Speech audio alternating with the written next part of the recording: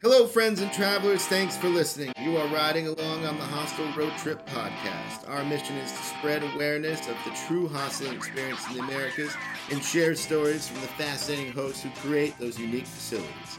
I'm your host, Jimmy Black, joined alongside co-founder of International Travelers House, Bobby Dyer, and Eric Faria, co-founder of World Packers. Each session, we sit down with hostel operators or travel influencers to hear about their road to success, discuss trending hostel topics, and close with tips for travelers who are seeking to have the ultimate experience when visiting each destination. You can't afford to miss this trip. Now fasten your seatbelts and let's hit the road.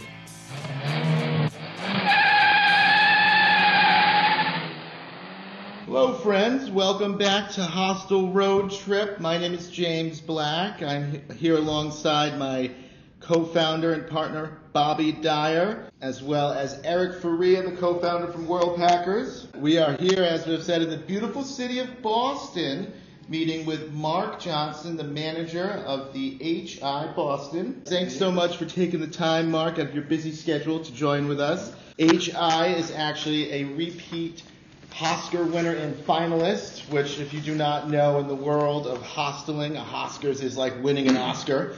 So it's quite a big deal. And to start off, we just want to hear a little bit about your story, Mark, and how you got into the hostel industry. Did you start off as a worker or a backpacker? Backpacker. Okay. Actually, yeah. What was the first hostel you ever stayed at? So first hostel I ever stayed at was a hostel called Millennium Lodge in North London, in Kensal Green. Okay. I'd been working and having a good time with friends and whatnot, and some of my friends went to travel and check some things out, and after a couple of years I realized a few didn't come back, so I thought, What's going on? thought there might be something to this, maybe we should check it out. Yeah. And so I kind of did the extreme thing. I mean, I was in management at the time, and about the extreme, sold everything I had and just kind of left. And came back once over the course of 3 years, and had a pretty incredible time, so it kind of caught me real quick. So you got the bug, and then you hit the road for a few years, just backpacking all over the world and staying at hostels. And then that's what segued into you becoming a hostel manager or working in the industry? Absolutely. Okay. Yeah. Tell us a bit how that happened. So, I was actually working for Xerox, and like I said, I was in management, got up there, and some of their corporate material was getting sent to me, because I was kind of young in the management scheme, and it kind of said, hey, what's your 2-year, 3-year, 5-year plan, and I'm just like, I don't even know what I'm having for lunch tomorrow, so, this is kind of freaking me out a little bit, like I'm planning the rest of everything, and I was like, I think there's some things I need to do, and like I said, some friends of mine had gone to travel and hostel, and didn't come back, so I was like, there's a little window here, let's do this, and so kind of sold it, went out, and I was like, wow, this is an incredible experience, everybody meeting, traveling, just kind of having these the greatest trips of their lives, basically, each one of them. And I was like, do we have these in the United States? Yeah, kind of reminded me. Yeah, question, right? Yeah, and so I thought it was that cool, and picked up little odd jobs at different hostels, and then when I came back,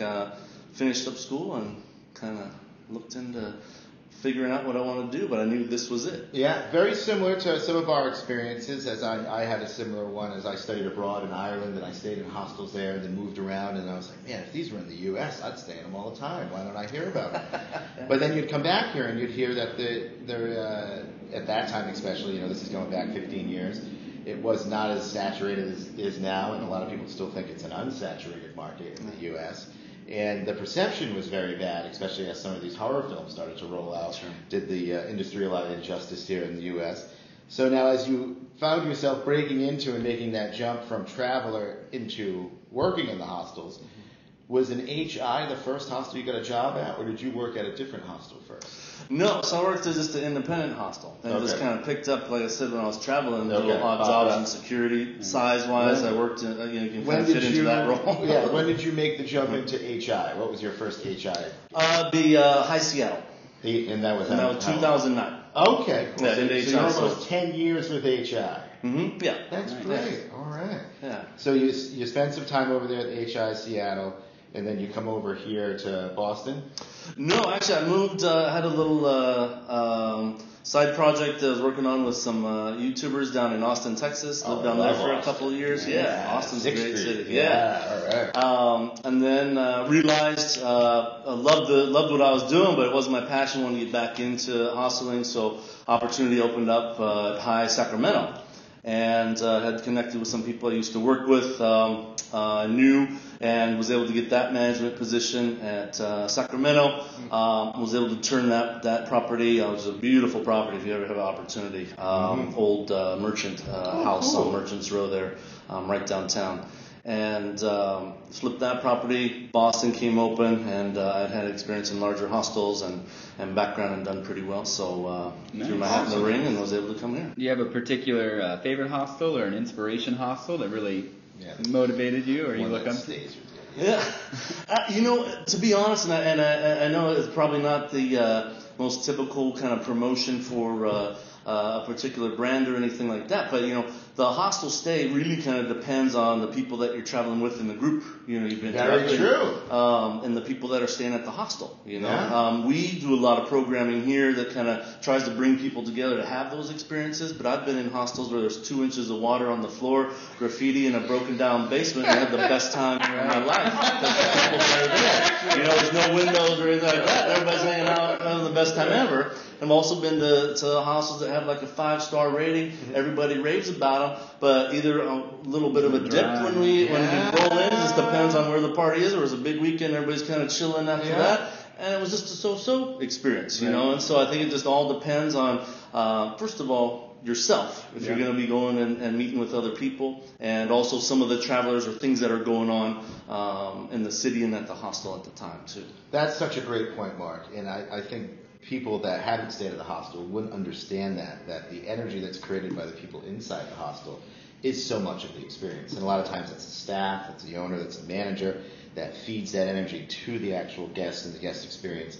So it is very much like that element of, why do you go to that dive bar? Well, I don't really go to the dive bar. I go with my friends to that dive bar and I have a great time. So it's definitely got that type of energy to it that you're not going to capture in a hotel experience. No. And hotels are trying to do it as much as they can, and they realize they're missing the experience. But I think it's, imitation is the best form of flattery in that way. So when you see hotels trying to mimic or copy the experience of a hostel, it's always very encouraging to me. But I think you hit the nail on the head there with that.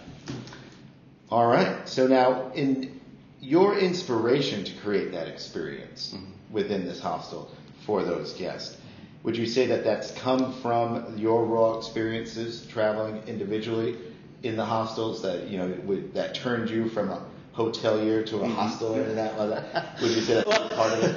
Well, at least in the United States, I think we all kind of start out as hoteliers because we think that's the only way what you do, right? And if you need a cheap one, you go to Motel 6 or whatever. I don't know. In those senses, I think the rest of the world is kind of ahead of us in that sense because they've been hosteling forever, And there's been hostels that exist here, for even over 100 years, but just hasn't been a thing here, And it's a little bit more, the experience that I had was really eye-opening and kind of life-changing. I think a lot of people that do ever hostel, they kind of get that experience and feel it. So basically how that translates kind of coming into hostels, kind of make this a lifelong pursuit now, is, I imagine, like I was when I was traveling, that every person walking through that door is on the greatest trip of their life. That's okay? great. How do we help that? How do we help enhance that? How do we help facilitate and make that the best part of their trip? We might not be that, right? The guests or ourselves, the staff or the facilities or something like that.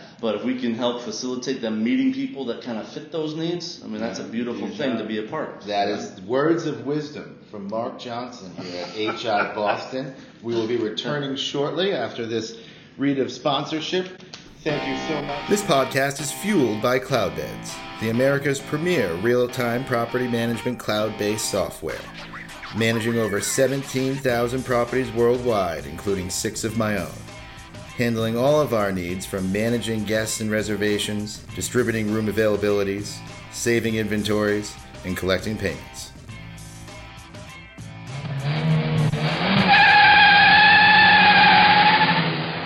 Welcome back to Hostel Road Trip. Our episode now is in Boston, Massachusetts with HI manager Mark Johnson. Thanks for being with us. Great to be here. All right, now we're going to dive into the hot topics of the trending issues within the industry of hosteling and discuss some of the challenges in running a hostel and some of the issues that we face on a daily basis. Something that this podcast is trying to achieve is hostel awareness within the American industry, as it has a bad perception with a lot of the millennial demographic and Americans in general. I've been working in the industry for 10 years, and I still have friends that when I tell them I'm working in a hostel, they have no idea what it is, or they ask me if I need help. What's going on? Are you okay? But, you've had such a cool experience of working for HI for the past 10 years in multiple different spots across the country during a 10-year period where I think there's been the most action going on in the industry within America. There's a lot of growth. There's a lot of big hotel players getting into it, and it shows that there's potential. But what would you say the perception of the American backpacker, particularly that millennial demographic? Have you seen it improve? Have you seen it stay the same? What is your overall impression of it? So I think, we've talked about before, I think a lot of people don't necessarily know that hostels exist in the United States. It's something that you do elsewhere, right? Yes, yeah. But we do exist here. The sharing aspect can be off-putting to some Americans, as we see everybody with the freeways full of cars and one person in each one, type of thing. That's kind of like going to the hotel and shutting your door and not talking to anybody, right? So it's a social enterprise. I think, to be honest, hosteling kind of fits right in line with millennial ideals. They're looking for a lot more social enterprise, social interactions. Yeah, exactly, and those types of things. So I think the perception is changing and evolving, right? And that's why you're seeing kind of a lot of the larger players adapting a little bit to that and adding more social aspects to it. I agree completely, and something that we've been trying to publicize a lot, and also make a correlation that sometimes the millennial gets stumped by, is they'll say to us, well, the hosteling thing sounds interesting, but I'm not interested in staying in a room with a stranger that I don't know, some stranger. And I'll say to them, well, you're interested in getting a ride from that stranger via Uber or Lyft. How different are we talking here? How much are you exposing yourself more? Yeah. And, that's a big thing and a hurdle, I think, psychologically that needs to be overcome. But maybe you could tell us a bit about the measures that are taking within the hostel industry and within your own hostel, of how you protect that experience and make sure people are safe, because that is such obviously a bedrock foundation of the good experience. We always tell our people you can have the best activities, the most fun events planned, but if it's not clean and safe, they're not enjoying it. They're either checking out or they're in their bed leaving a bad Yelp review. They're not engaging. Yeah. So how do you go about protecting that experience and making sure it's safe and secure for your guests? Yeah. So a variety of things, right? So we're just as safe as secure, and then one of the things we kind of talk about, people kind of coming in. And hosteling just kind of in general is that we're a travel enterprise, right? Travel and experience, right? And social enterprise. I mean, all those things, right? All these great things for people coming together, right? We're not necessarily we're not a place to live, right? We're not kind of a paid for shelter type of situation, okay? And not that those are negative things, but we are for travelers that are coming to visit and see a place and meet together and have these experiences, right? Yep. So being a travel enterprise and a social enterprise, we have a variety of things that we do to ensure safety. I mean, obviously key cards, locking systems, stuff like that. We kind of educate the staff, the guests kind of coming in and the staff, how to talk to hostelers, and a variety of things that, we're in a major metropolitan area. So elements exist in every major city that are going to exist here, right? And just kind of be aware of your surroundings and those types of things. You are in shared accommodation. So in the rooms, even themselves, each person has their own locker that they can lock up, right? You are in shared accommodations, but so is everybody else. And then also, what I also say is a lot of hostels have private rooms. And a lot of people don't understand that either. You can get the social experience and have all the fun, and you can go back to your private room. And as a person who's pushing that 35 limit, and as we always talk about, the demographics 18 to 30 or 35, it is still there as an experience, and I might be more likely to book a private room now, but I still like to go into the events or down to the bar and socialize. So there is a variety of options. You can also rent out the entire dorm room for all your friends so that you don't have to stay with any strangers if you're not comfortable. So we encourage people to give it a try, maybe in those formats, and ease their way into the experience. But that's some great topics that people can feel comforted by. Now, within the industry, I think it's an encouraging thing. A lot of hostel operators have been intimidated by it. But as we see these hotels like Hilton and Marriott making brands like Moxie and Flux to try to replicate the hostel experience, and then we have Airbnb, which is such a big new player on the block in the hotel OTA service, that also you see the Airbnb experiences now coming about, and it's very much replicating what's missing there in comparison to a hostel experience.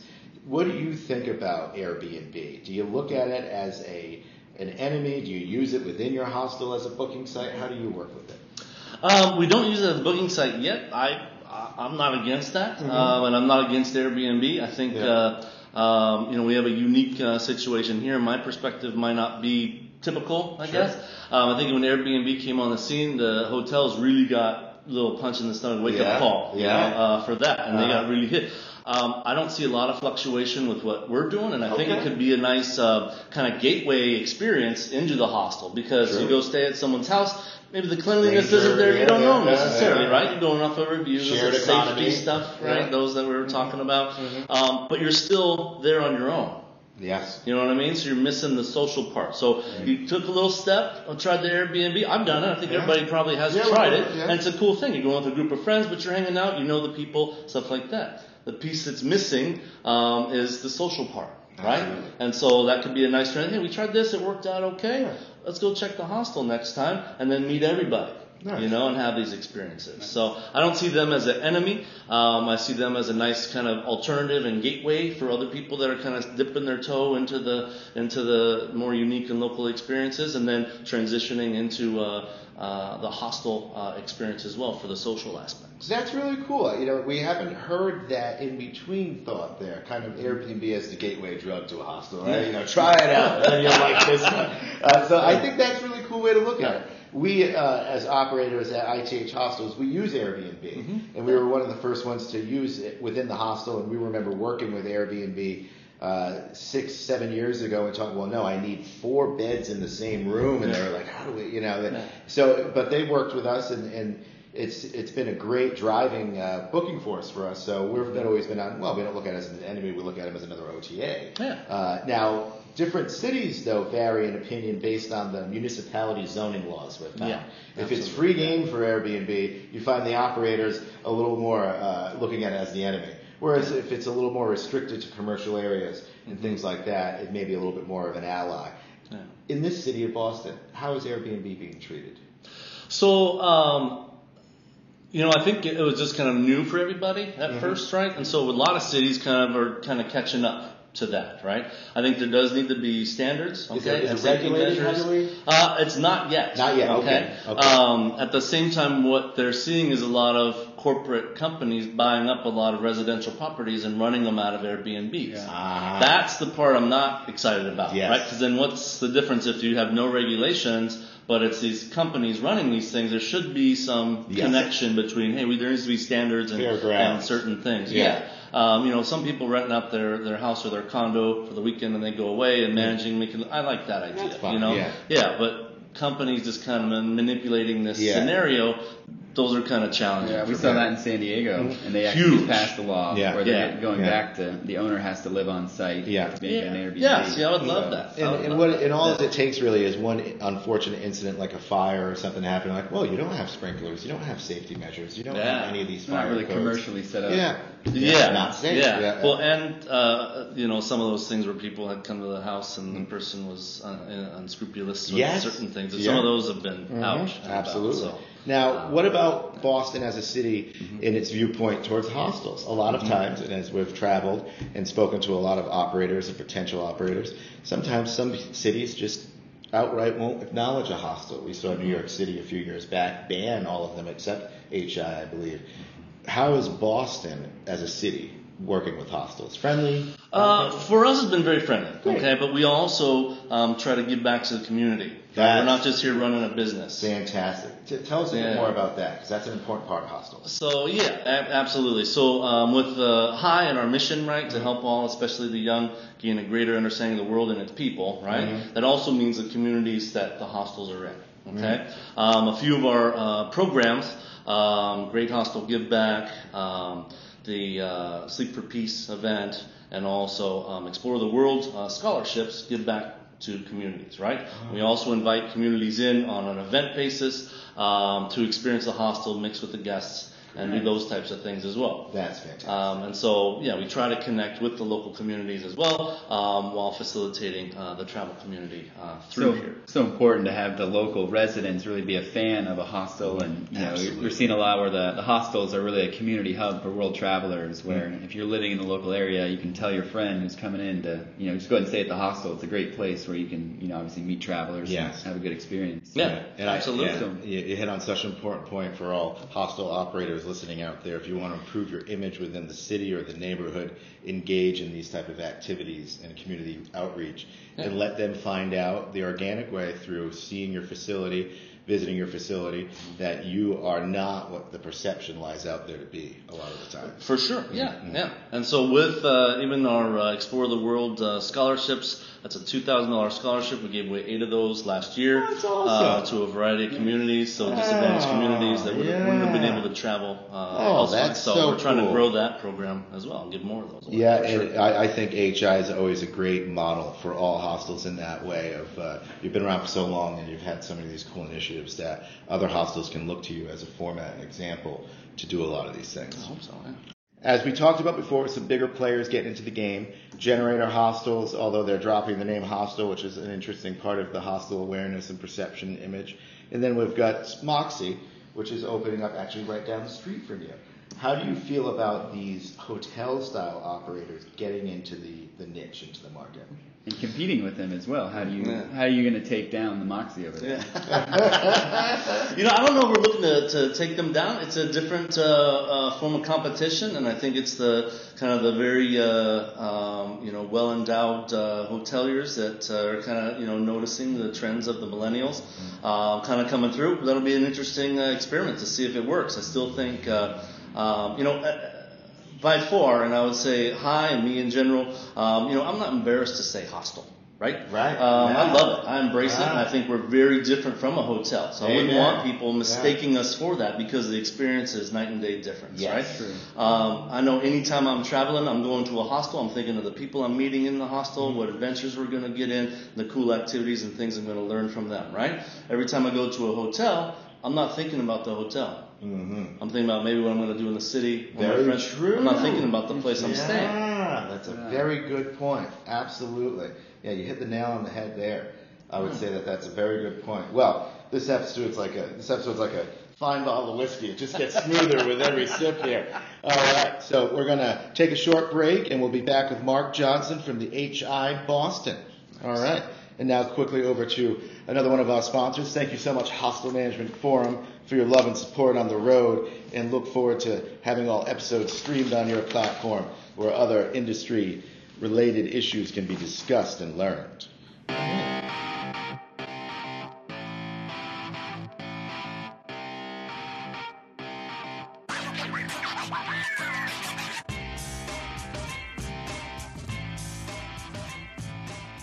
Welcome back to Hostel Road Trip. We're at HI Boston with Mark Johnson. Thanks so much for being with us today. We've had a great episode so far, and we're looking to dive into a little bit more about your facility and the operational strategies of what makes your hostel great.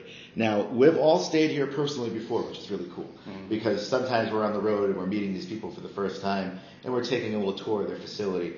But to actually stay there when they didn't know that you were coming beforehand, you really get the raw, authentic experience. And as I was telling you a little bit before the show, I found myself just kind of sitting back in awe sometimes of watching the size and scope of the operation, whilst how smoothly it was running.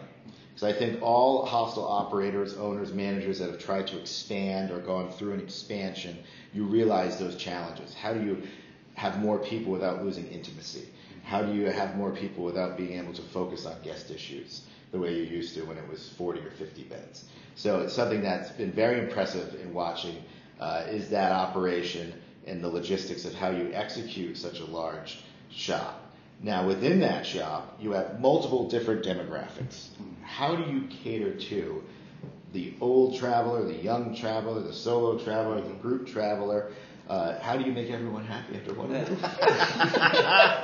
That's a great question. Yeah. I don't know if there's one answer, right? And I don't know if you can necessarily reach everybody. Sure. I think if you run an operation and activities and events that's kind of catered to a general sense, and even more specific if they're socially minded type of things, have a learning aspect to them, but still kind of have a fun, upbeat feel to them, you're doing pretty good, right? Right, yeah. I think just in general, one of the beautiful things about a hostel, right, is this huge melting pot of people from all different demographics and countries and age groups that come together and are able to have this common thread of travel between them, right? Mm-hmm.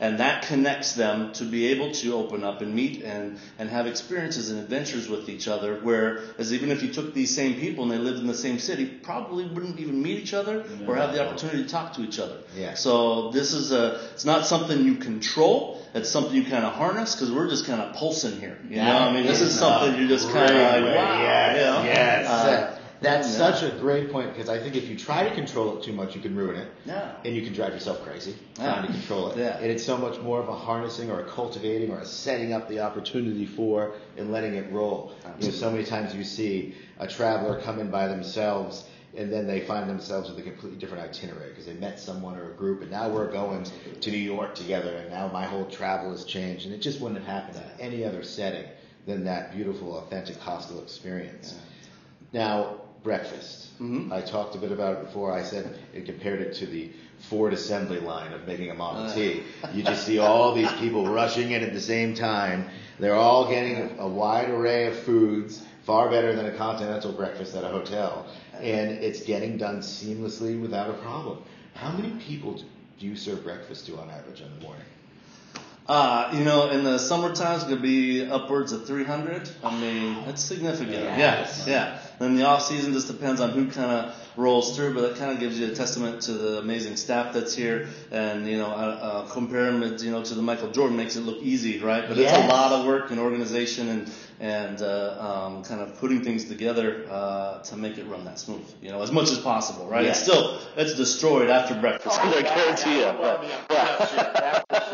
But I think you put a good point on it. You make it look easy. Right. But if you are an operator or someone who's tried to execute a breakfast like that, even for 20 or 30 people, you know how difficult it is and how many things can go wrong and how easily you can make someone who is going to leave you a good review now leave a bad review because their last taste of the place was not a good one. Yeah. You know, so it's so sad to see that. So it really is you should be commended, you and your staff, to be able to execute such volume with precision on a daily basis.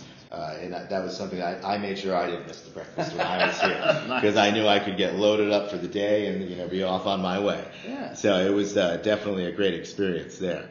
Now, we talked about the wide range that your hostel caters to, and I think it's very important to listeners and to potential hostel operators out there that you don't typecast yourself too much into being known as the party hostel or the youth hostel, as a lot of them have been called. Mm-hmm. And so many of our best guests have been 70 or 80-year-old people you see hopping up on a top bunk, and you're like, oh my God, I hope I can do that when I'm that age. But what type of guest would you say this hostel caters to? You know, to be honest, we try to cater to everybody, but the demographics and the statistics are about 80 to 85% of our overnights are 18 to 30. 18 to 30. No, okay. 18 to 30. Yeah. And, you know, but you still see the 85-year-old grandma traveling as you become a lifelong hostler, and that's a beautiful thing, you know, and we're wide open to that. And, you know, a lot of people, we're even touching on the safety aspect, they like the social, they like being around people, and it's safer for them than going and closing the door if someone followed them in their hotel room type of thing. I don't freak people out about that, but the social aspect and being around people feels good. You feel connected, and you feel, absolutely. And I think that's a great point too. And a lot of times people who are trying to get over that hurdle, I gave the Uber example earlier, but they're saying, hey, I'm staying in a 6-bed dorm, there's 5 other strangers, what if one of them's crazy? There's 4 other people in there that aren't. Yeah. And that's a very good safety and numbers point. that a lot of times just having that strength in numbers or that crowd or that vibe, a lot of times organically that energy will weed out the bad apple or the wolf amongst the sheep. And you won't even have to worry about it because that person learns that this just isn't going to fly here. So I think that's important for listeners to realize on that. I got a question. With being such a large hostel, what is it like as far as running it as day-to-day manager to have such great attention to detail in your shoes? Like, how do you find your day? What's an average day for you? I think that's the beauty of why I'm in this too, right? There is an average day. As you were talking about, every time that we understand that little fires come up all the time. And so, I don't think there's ever a day I didn't want to come to work, right? That's important, right? Yeah. And it's exciting. I think people that don't kind of have the hostel, the thing that kind of grabbed them when they connected with the hostel won't last in the industry very long. Because you have to, right? To ride the waves and the ups and downs and have these incredible things. But, you need to hire the right staff, right? I mean, that's critical, right? So I do at least meet every single person that is brought on. I have a management team that's fantastic, an AGM that's fantastic, housekeeping, front desk. We also have an engagement team here. So one is Melanie. She does engagements, all the activities and events you see on the board out here. We have an education coordinator and also now a public affairs manager, so connecting with the community. So trying to get all these things into place and really putting systems into place so people know what their role is and know what to do and know what they need to do at a certain time. At some points in the summer, it can feel like you're hurting a lot of people. I mean, we can get up to 470 at our max, right? Which is a lot. 470? That's going to be one of the biggest in the country, right? Yeah. Pretty close. I think there's a few others at New York. Yeah, absolutely. Yeah. That is impressive. Yeah, and you just, you still try to get those intimate experiences. So even the layout of the hostel with the smaller kind of breakout little cubbies and stuff kind of gets you more intimate. It's not just big, huge halls that are going to be filled with 500 people. And then the group events and activities, you get anywhere from 10 to 30, sometimes 40. Sometimes they get a little bigger than that. But then the group leaders try to facilitate people meeting each other in those senses, because then you're having a little more intimate experience. And it's not, like I said, based on the staff trying to manage 100 people. It's everybody. It's the hostel mentality and socializing aspect, breaking off into these little kind of groups and meeting each other. That's great advice on how to set up your hostel's layout for a 470 volume location to see that you don't get that overwhelming feeling of being so many in one room. And I also think that you made another profound point of, in the hostel industry, your staff can be your greatest asset, your greatest liability. They can make your life beautiful, or they can drive you nuts. And it's so true. And I always give the analogy of, you're a good hostel manager with a good operation when you can take your hands off the wheel and let it roll, and nothing, doesn't start falling apart on you. So I think that's great advice for anyone listening that's trying to build a good team. Who you surround yourself with is going to be a large impact on how you perform. Critical. All right, so we're going to take a quick break, and then we're going to come back and close up with Mark Johnson at HI Boston. Thanks so much for listening. We'll be back shortly.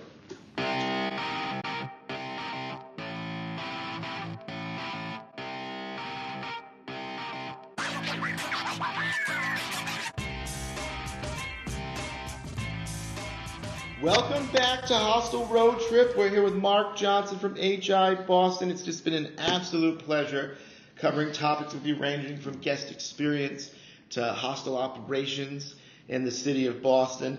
And that's where we kind of want to close out here, is to just hear a little bit more about the potential guest experience from your particular location here, located in Chinatown in Boston. What they could expect if maybe they had a day to kill, or something that you would say is one of the things they can't miss as far as events, attractions, and things to enjoy within the city here around your location. Yeah, absolutely. And everybody's experience is unique. But if you're coming to Boston, this is just a great little gem of a city to come visit. From the historical aspect and all the history that's taken place here for American history, museums, the schools, incredible universities. I think Massachusetts has 140 some universities, so the most in the United States. College town. So academic backgrounds. as well as a great food scene, clean city, and incredible park system as well. So we're about 2 blocks from the Boston Common, which is the Central Park area. A lot of historical aspects that are taking place there. Freedom Trail, which is actually a bricked trail throughout the city. You can go walk and see a bunch of the historical aspects of the city, which is fantastic. Incredible sports teams that are here that everybody obviously knows. Absolutely, Boston is yes. a true sports town, Yes. so on game days you'll see everybody in the city in their variety of gear, whether it be Patriots or Red Sox or Bruins, those teams for sure, and Celtics. Absolutely. So. Now, and as we've stayed here personally, which is great to kind of give some straight, raw feedback to the listeners. It's a fantastic location. And one of the things that we really enjoyed was the ease of getting here. We took the train from Providence, got to the South Station, Nice. a short walk over, and it was fantastic. You've been carrying your bags, you don't even break a sweat. So where else could you? I mean, you obviously get from New York City, from Washington, Philly, you get to South Station from all these places, right? I think from most places, yeah. I mean, it's really kind of a central main artery hub, of the train system in the Northeast. So if you're on the Northeast Backpacker Trail, be sure to make HI Boston one of your stops, because if you miss up, you're missing out. And we once again want to thank Mark Johnson so much for taking the time to be with us and sharing your insights and your experience and your wisdom and knowledge. I think this is going to be one of our finer episodes that we record on the road here. And of course, Robert Dyer, my partner from IGH Hostels. This is episode number 4, but we're looking forward to many more. And we're onward to New Hampshire next. All right. Thanks so much, you guys. This has been fantastic. And ask me for the next trip. We'll get a seat for you. That's awesome. All right. Until next episode. Thanks so much.